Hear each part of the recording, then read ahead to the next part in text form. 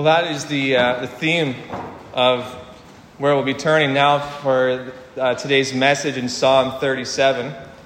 Hopefully you catch that theme in each of the songs we do.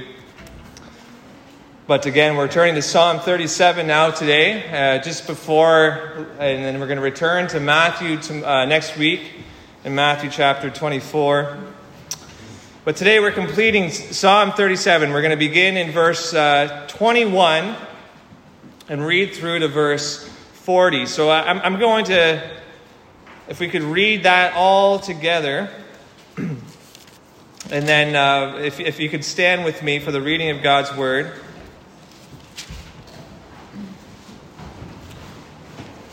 And then we'll jump right in. So beginning in verse 21. The wicked borrows, but does not pay back. But the righteous is generous and gives. For those blessed by the Lord shall inherit the land, but those cursed by him shall be cut off. The steps of a man are established by the Lord. When he delights in his way, though he fall, he shall not be cast headlong, for the Lord upholds his hand. I have been young and now am old, yet I have not seen the righteous forsaken or his children begging for bread. He is ever lending generously, and his children become a blessing. Turn away from evil and do good, so shall you dwell forever. For the Lord loves justice. He will not forsake his saints. They are preserved forever, but the children of the wicked shall be cut off. The righteous shall inherit the land and dwell upon it forever. The mouth of the righteous utters wisdom, and his tongue speaks justice. The law of his God is in his heart, and his steps do not slip. The wicked watches for the righteous and seeks to put him to death. The Lord will not abandon him to his power or let him be condemned when he is brought to trial. Wait for the Lord and keep his way, and he will exalt you to inherit the land. And you will look on when the wicked are cut off. I have seen a wicked, ruthless man spreading himself like a green laurel tree, but he passed away, and behold, he was no more. Though I sought him, he could not be found. Mark the blameless and behold the upright, for there is a future for the man of peace. But transgressors shall be altogether destroyed. The future of the wicked shall be cut off. The salvation of the righteous is from the Lord. He is their stronghold in the time of trouble. The Lord helps them and delivers them. He delivers them from the wicked and saves them, because they take refuge in him. This is the eternal word and promise of our God. You may be seated.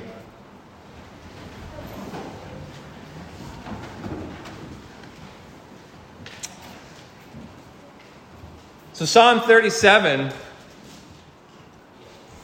is a powerful message of promise, hope, instruction, when confronted by the all too common experience where it seems like it's always the bad guys that are ending up on top. It's always the bad guys that seem to get ahead, and often at the expense or the detriment of the good or those who are upright. The chapter sets out with that repeated command 3 times that we looked at last week: fret not yourself, which again we saw was associated not with being scared but with anger. Don't get worked up. Don't burn with anger. Fret not yourself, verse 1, because of evildoers. Verse 7, fret not yourself over the one who prospers in his way, over the man who carries out evil. Verse 8, fret not yourself, it tends only to evil. And much of what follows provides the reasonable grounds and divine alternative for the believer to grab hold of and walk in victory over sin and temptation to fret. To fret is sin, and we're commanded not to fret, to not get worked up over the evil and succumb to it and its empty promises, and end up fighting evil with evil, which God forbids in Romans 12:17, where he concludes in verse 21, do not overcome by evil, but overcome evil with good. And that's where Psalm 37 is really, just a case a case study, a repeated case study of just that, of how that looks, how that was worked out in our lives. How are we to overthrow evil? Well, with good, right? How do we overthrow evil with good? And that's where we look. The answer is essentially, one, not with evil. And he notes that again and again. How do we overthrow evil? Not with evil. Two, repeatedly we see, by doing good, according to God's goodness, according to God's righteousness, and faith that God's wisdom and promise will prevail. And we're going to see ultimately how that is, of course, fulfilled and made possible in Christ, our righteousness. Psalm 37, I'll just remind you, is an acrostic psalm. That is, that each of its stanzas, some of your Bibles, it's every 2 verses or so, will begin with a consecutive letter of the Hebrew alphabet. And so, because of that, like most acrostic psalms, it's not necessarily one that has a structure or a flow to it that I can put into nice little points for a sermon. It's point after point after point after point. An English writer and preacher from the 1800s, Barton Boucher, he said, he observed as a whole, he said, "This psalm very much reminds one in its construction of the sententious and pithy conciseness of the book of Proverbs. It does not contain any prayer nor any direct allusion to David's own circumstances of persecution and distress, as we usually see. It is rather the utterance of sound practical wisdom and godliness from the lips of experience and age, such as we might suppose an elder of the church or a father of a family to let fall as he sat with his household gathered around him and listening to his earnest and affectionate admonition." So let us pick up where we left off last week, now in verse 21. As little children, seated at the feet of King David in his old age, speaking the infallible word of God as he was led by the Spirit. First, if I could give a little heading to this next little section, it would be, "You will know them by their fruit." While we are to look to God to direct us, we need not close our eyes to the evil around us to do that. Rather, we are directed to observe, to open our eyes to the instability and self-destructive fruit of the wicked, in contrast to the steady productivity of the faithful. Verse 21, he says, "The wicked borrows but does not pay back, but the righteous is generous and gives. For those blessed by the Lord shall inherit the land, but those cursed by him shall be cut off." And again, I wanted to just throw this in here because I realized I'm taking it for granted for some of us.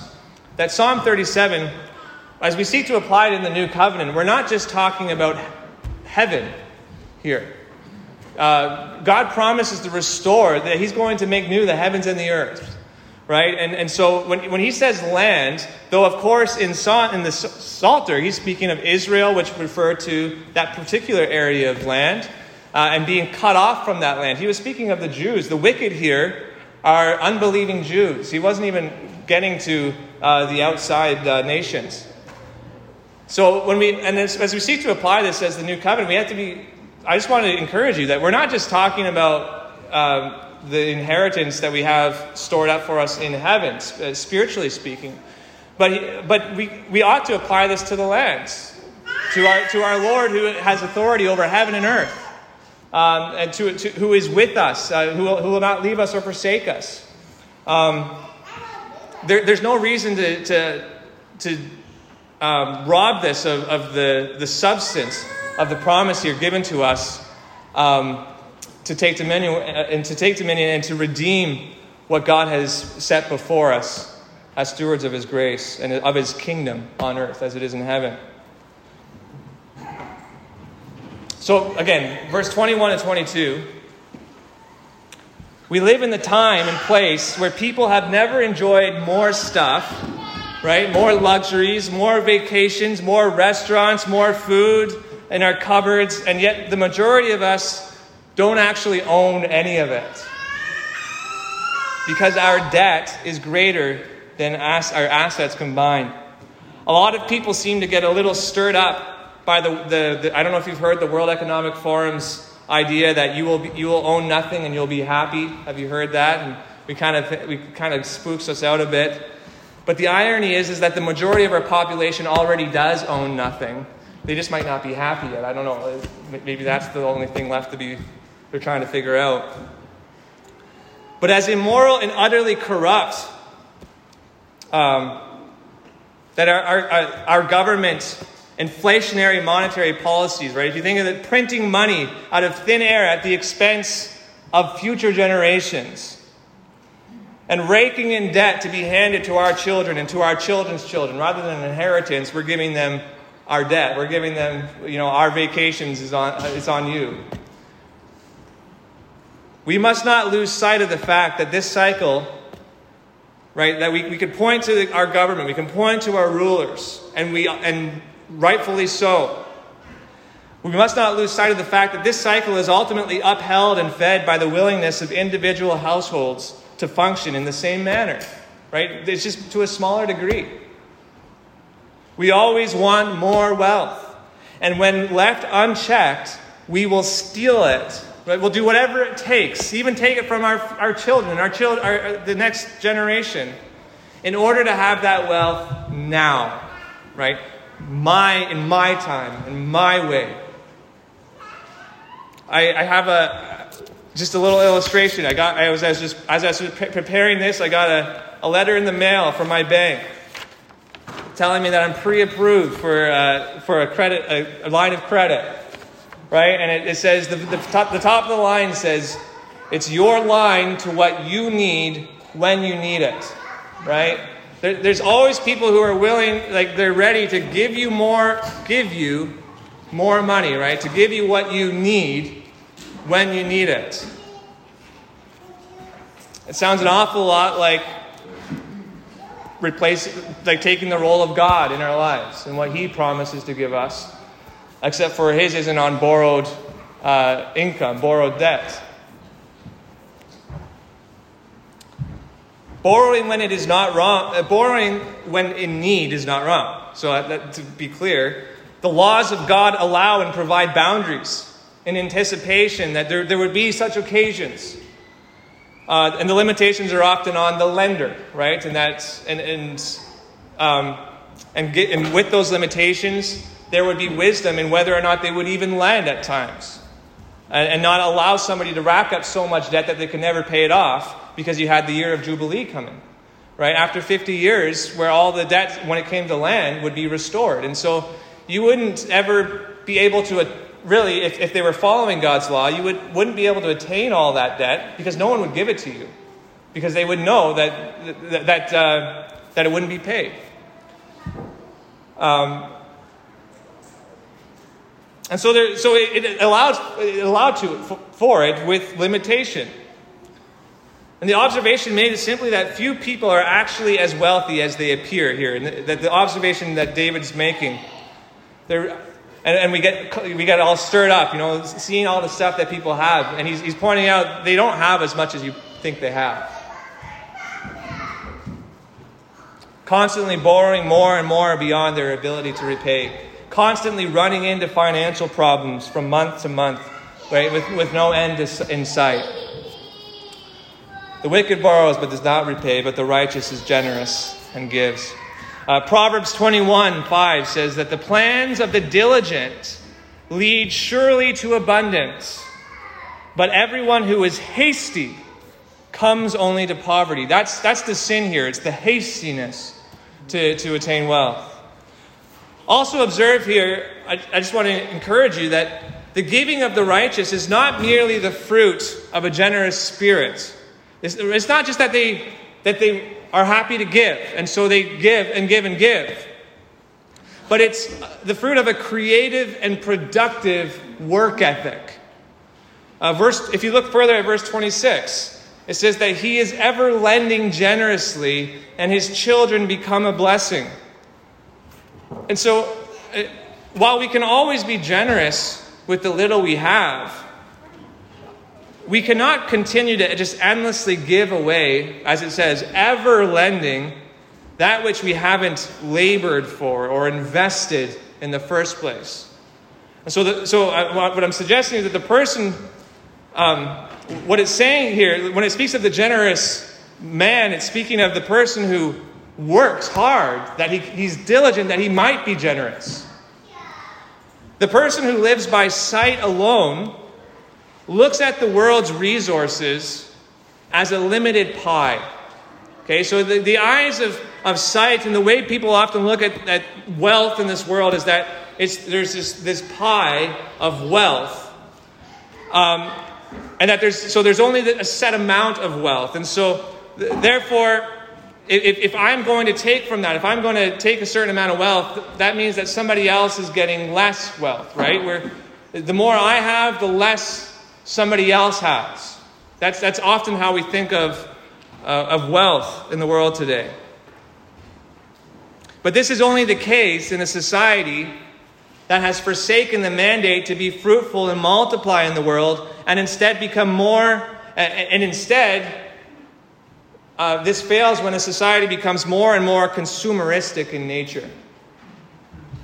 So what I'm saying is that wealth is not found in raw material alone, which is how we often measure it. Right? It's not just in gold. It's not just in food and physical things. But wisdom and knowledge and skill and creativity, God says these are all gifts that God has given us to steward and to use for His glory. Consider Proverbs 3:13. Blessed is the one who finds wisdom and the one who gets understanding, for the gain from her is better than gain from silver, and her profit is better than gold. She is more precious than jewels, and nothing you desire can compare with her. Long life is in her hand. In her left hand are riches and honor. Her ways are ways of pleasantness, and all her paths are peace. Right? This wisdom it offers a wealth that it goes far beyond just head knowledge. The Lord by wisdom founded the earth. The very resources, right, that we're drawing from the earth and using to grow and to prosper, it's saying that God founded that with wisdom. It says, by understanding He established the heavens. By His knowledge the deeps broke open. There's much more to wealth than just stuff. Nowhere in the Bible are we taught that the resources and blessings God supplies are limited to a set amount in this world. And you often have with the whole climate change cult, and even if you think of the idea of universal health care, and that if somebody gets health care that I don't get, then everyone's going to be robbed of certain health, as if there's only a certain amount we can have. But when God blesses the labors of an individual, righteous man or woman, He's saying that he becomes a blessing to his neighbor. In other words, God's blessings multiply in God's world. It is not just a transfer of wealth from one person to the next. It has a multiplying effect. The only time this is, as I said, is not the case is when it falls into the hands of the covetous and proud, and they wield their wealth to the detriment of others. But the passage assures us that such people will be cut off from the land in due time. So the righteous man does not only give when he donates to charity. That's what I'm trying to tell you. It's not just about being generous when you give to charity, but he gives when he works the land and resources entrusted to him. When you innovate and when you find ways to be more efficiently cultivating the land and building homes and cars, when you create art that moves and inspires people, when you're able to repair a car faster and quicker and have it last longer than you did before, you're saving not only yourself time, but you're saving the customer money so that they can invest more elsewhere, right? The more we do better to the glory of God, the more His blessing will flow. When you give time to your children, cleaning up their messes, feeding their bellies, disciplining their sins, educating and discipling their hearts and minds. It's not just time lost. It's not, but it's time that the Lord has given you and that you've invested, some 100-fold, some 60, some 30, into the fruitfulness of the next generation. This is how God created the world to function. And this is how the righteous, I believe, I'm explaining to you, this is why he is ever lending generously. Because the abundance of the blessing is coming not from man, but it's coming from God. So verse 23 continues, he says, the steps of a man are established by the Lord when he delights in his way. So the Hebrew word translated established there means to be prepared, to be made ready. It's determined by the Lord. It reminds us, if you're familiar with Ephesians 2, that common verse, for by grace you have been saved through faith, and this is not your own doing, it is the gift of God, not the result of works, so that no one may boast. And we're going to get to that later. But verse 10 says, for we are his workmanship, created for good works, which God prepared beforehand, which God established beforehand, that we should walk in them. We delight in the way of his good works, as it says, because Christ Jesus, in Christ, he has reorientated our lives for that very purpose. In Christ, we have the heart of Christ, which is orientated towards his righteousness and his works. And this corroborates with verse 24 as well. I'm sorry, I skipped ahead here. Psalm 40 says, I waited patiently for the Lord. He inclined to me and heard my cry. He drew me up from the pit of destruction, out of the miry bog, and set my feet upon a rock, making my steps secure. Right? Making his life secure. As I said, this corroborates with verse 24. Though he fall, he shall not be cast headlong, for the Lord upholds his hand. This is very important for us not to miss. It's the imagery of a little child, of holding your child's hand as you're racing along the path, right? And they might trip, and they might trip over their legs, but they're maybe dangling by the arm a bit, but you're holding them up. They don't fall headlong, he says. They don't do a face plant into the ground. It softens the blow so that you're able to continue on your way. And this is the same effect that life's trials and suffering has upon the one who commits his way to the Lord, trusting in him. Charles Spurgeon here, he notes that disasters may lay him low. He may, like Job, be stripped of everything. Like Joseph, be put in prison. Like Jonah, be cast into the deep. He shall not be utterly cast down, though. Yet he shall not be altogether prostrate. He says this, he shall be brought to his knees, but not on his face. Right? And there I take that also to be to his knees in prayer, but not to his face.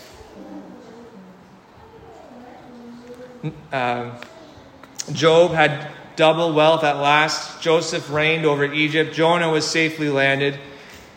He continues, it is not that the saints are strong or wise or meritorious, that therefore they rise after every fall, but because God is their helper, and therefore none can prevail against them.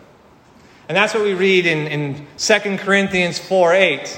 Right? But we have this treasure in jars of clay to show that the surpassing power belongs to God and not to us.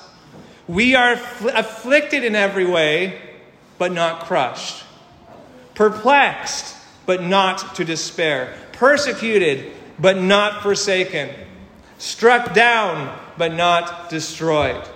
Right? So, though he may fall, he shall not be cast headlong, for the Lord upholds his hand. And this is further illustrated in verses 25 to 26. He says, I have been young and now am old, yet I have not seen the righteous forsaken or his children begging for bread. He is ever lending generously, and his children become a blessing. I believe in context, the children of the righteous that are begging for bread here ought to be interpreted in a general sense as a rule of thumb.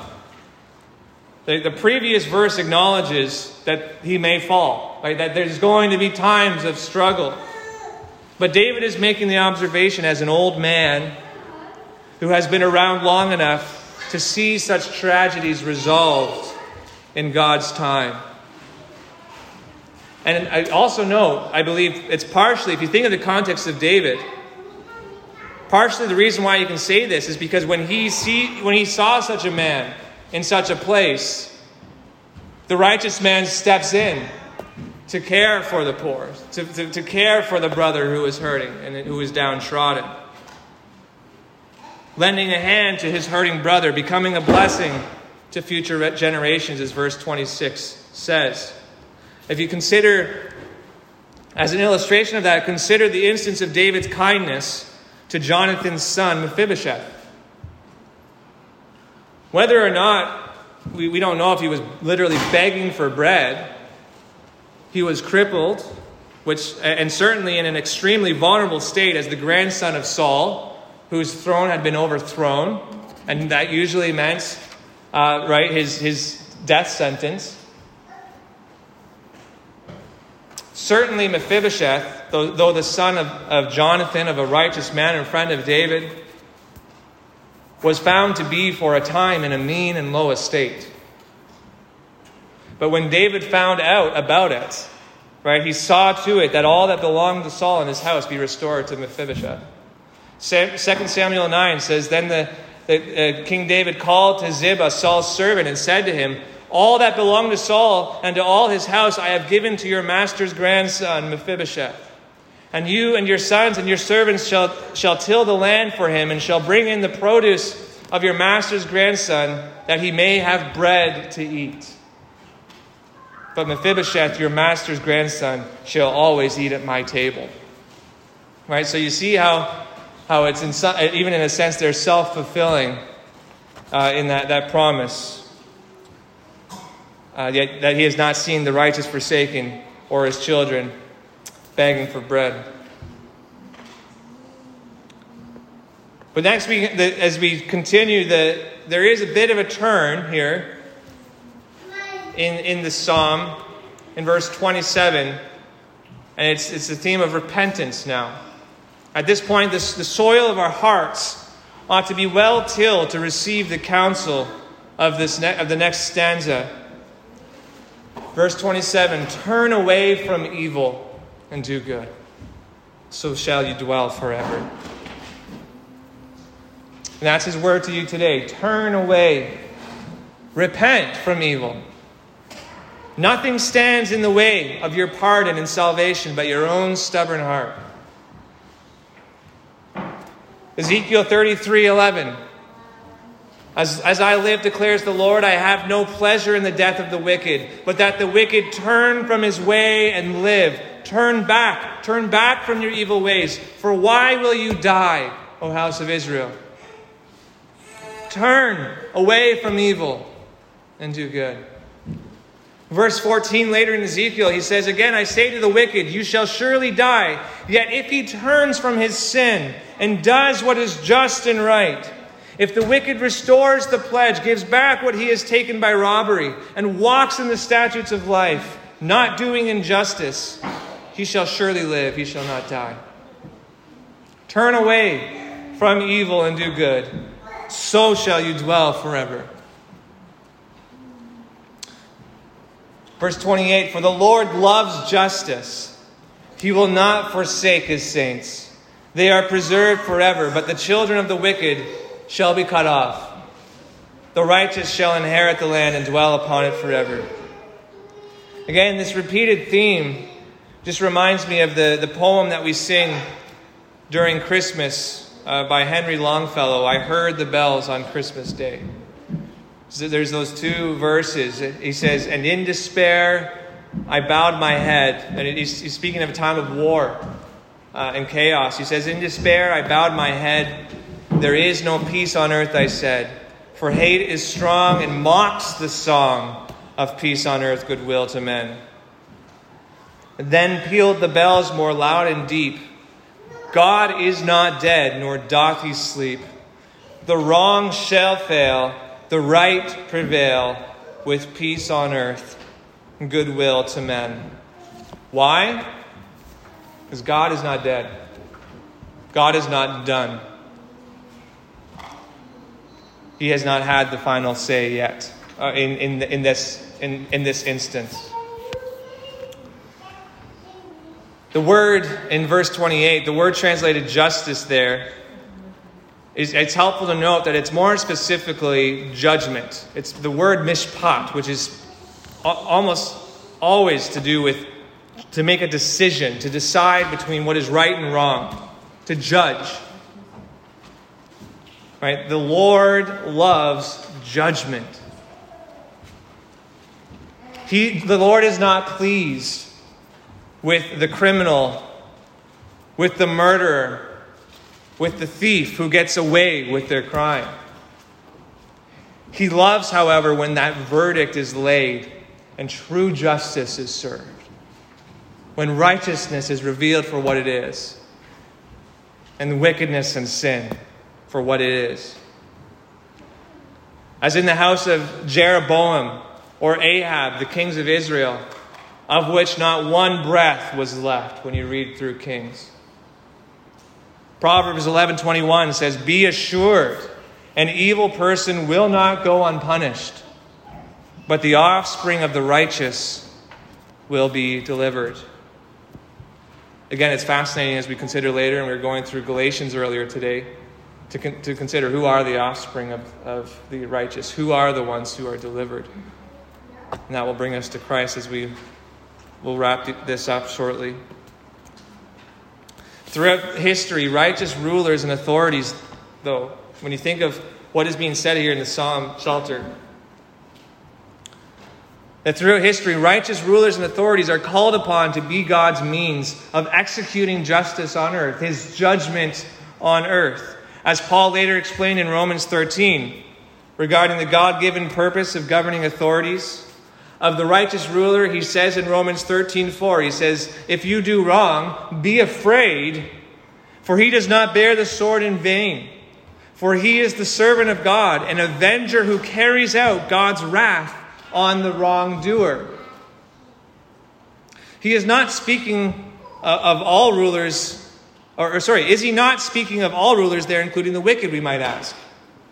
And we can certainly say that God he uses the sword of the wicked to bring justice to the wicked. He certainly can and has done that. But the point is clarified for us in this passage in Psalm 37, if we look at verse 30 to 31. Right? At the end of the day, how can we know the difference between right and wrong judgment, that justice has or has not been executed? Verse 30 says, "The mouth of the righteous utters wisdom, and his tongue speaks justice." Again, justice there that's the same word, judgment.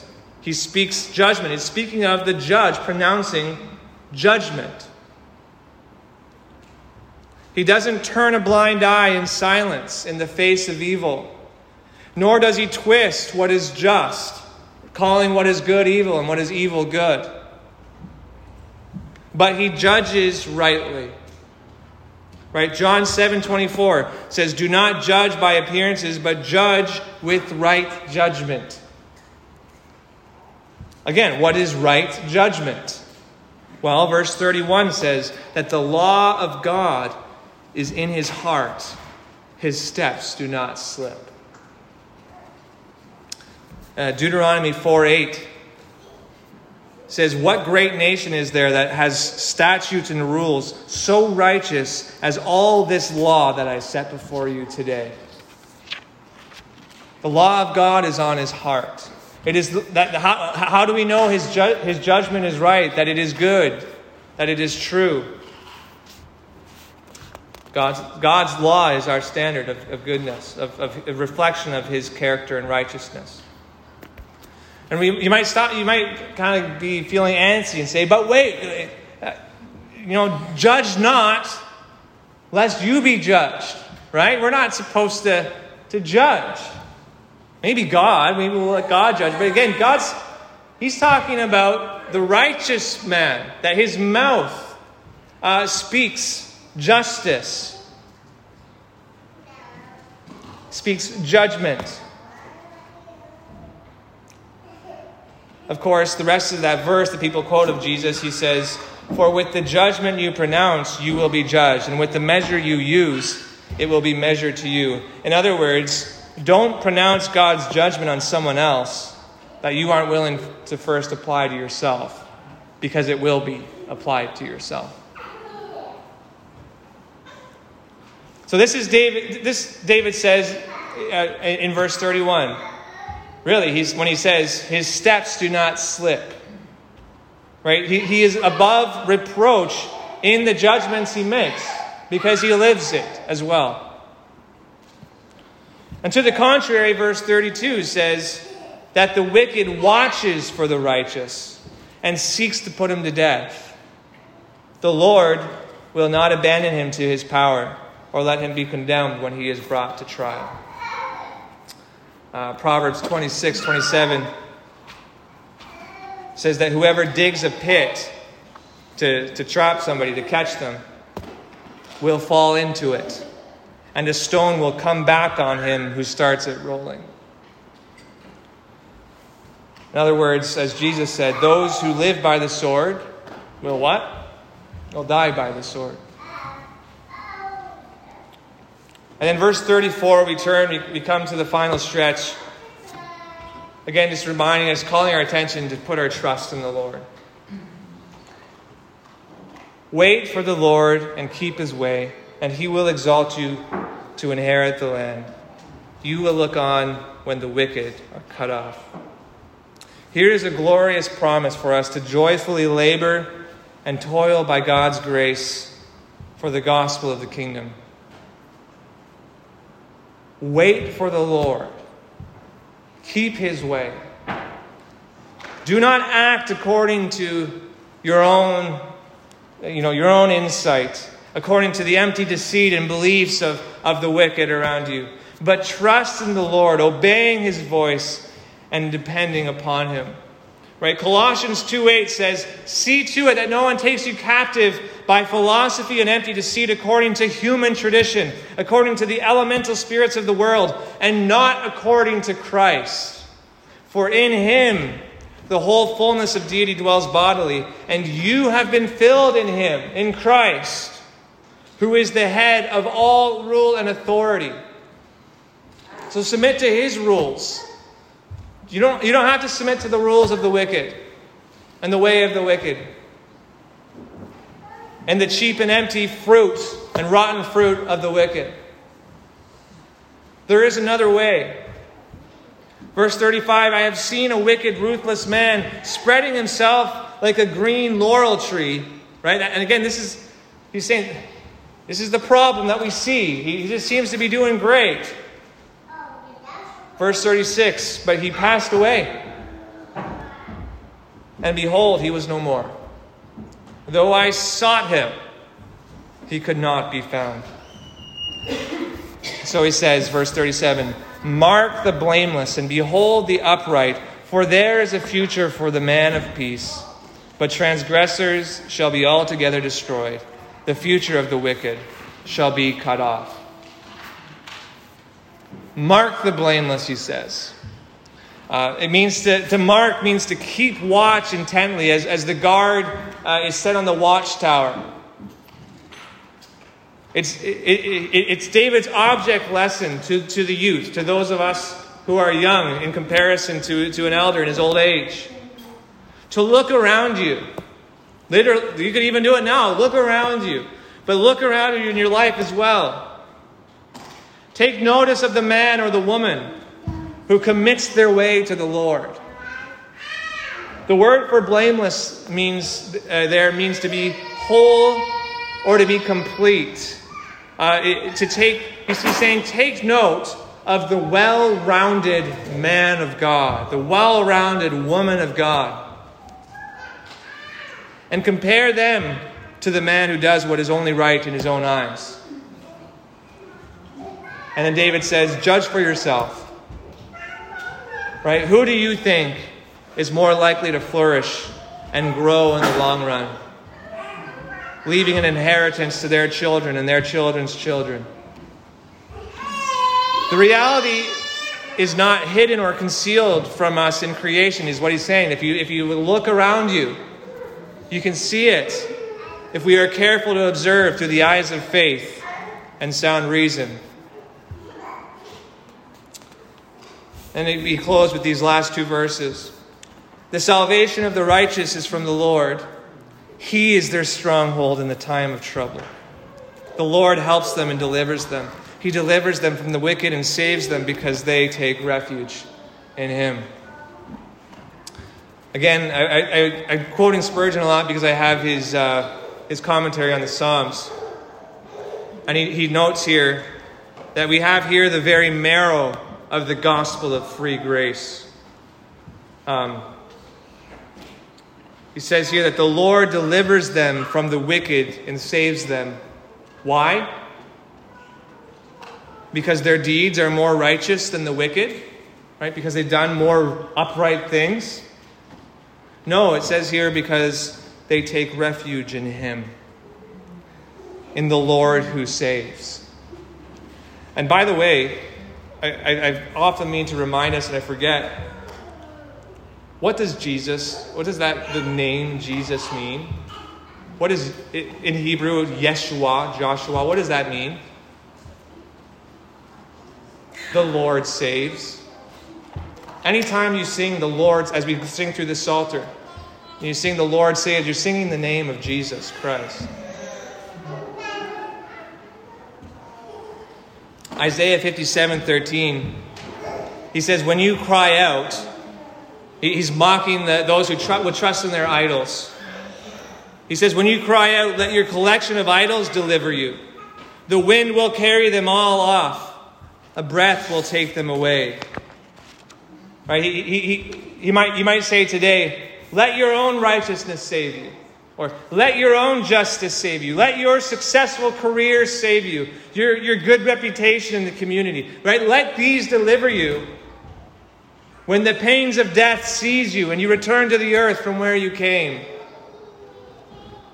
But Isaiah concludes, he says, the wind will carry them off, a breath will carry them away, but he who takes refuge in me shall possess the land and shall inherit my holy mountain.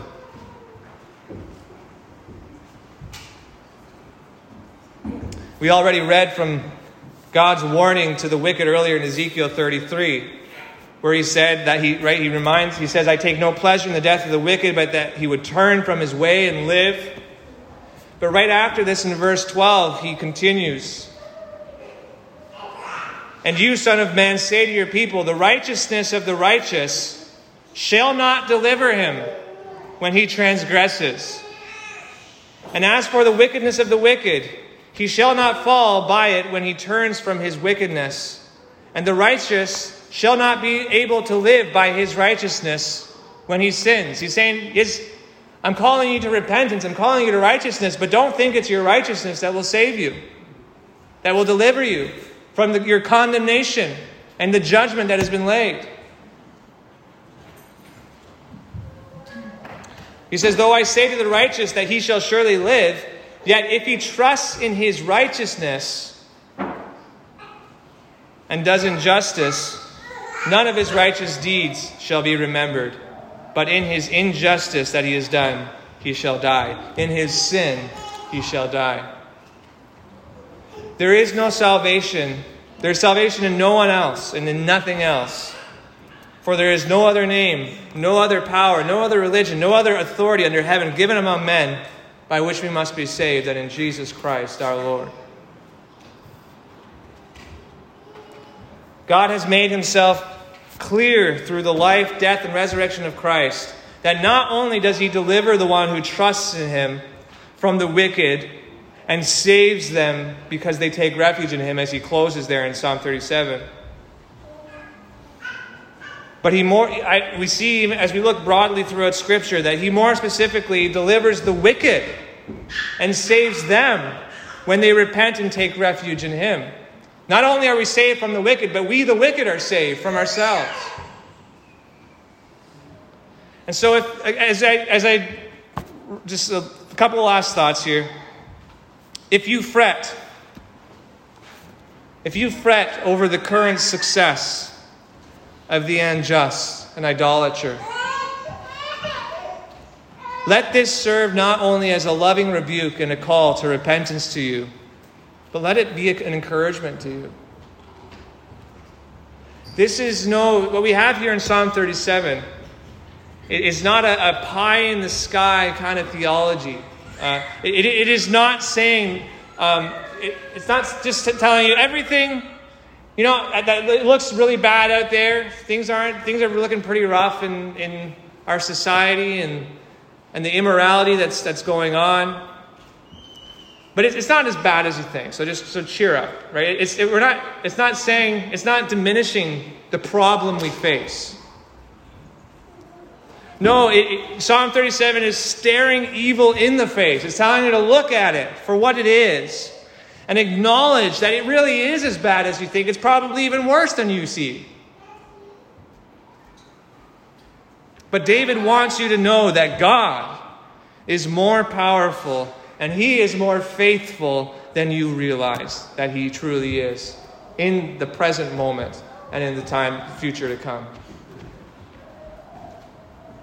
The purpose of this psalm is not merely to console the afflicted, though it ought to, but also to strengthen your resolve to carry on seeking first his kingdom and righteousness in all that you commit yourself to and in all that you do, praying and trusting, Lord, thy kingdom come and thy will be done on earth as it is in heaven. Let's pray together.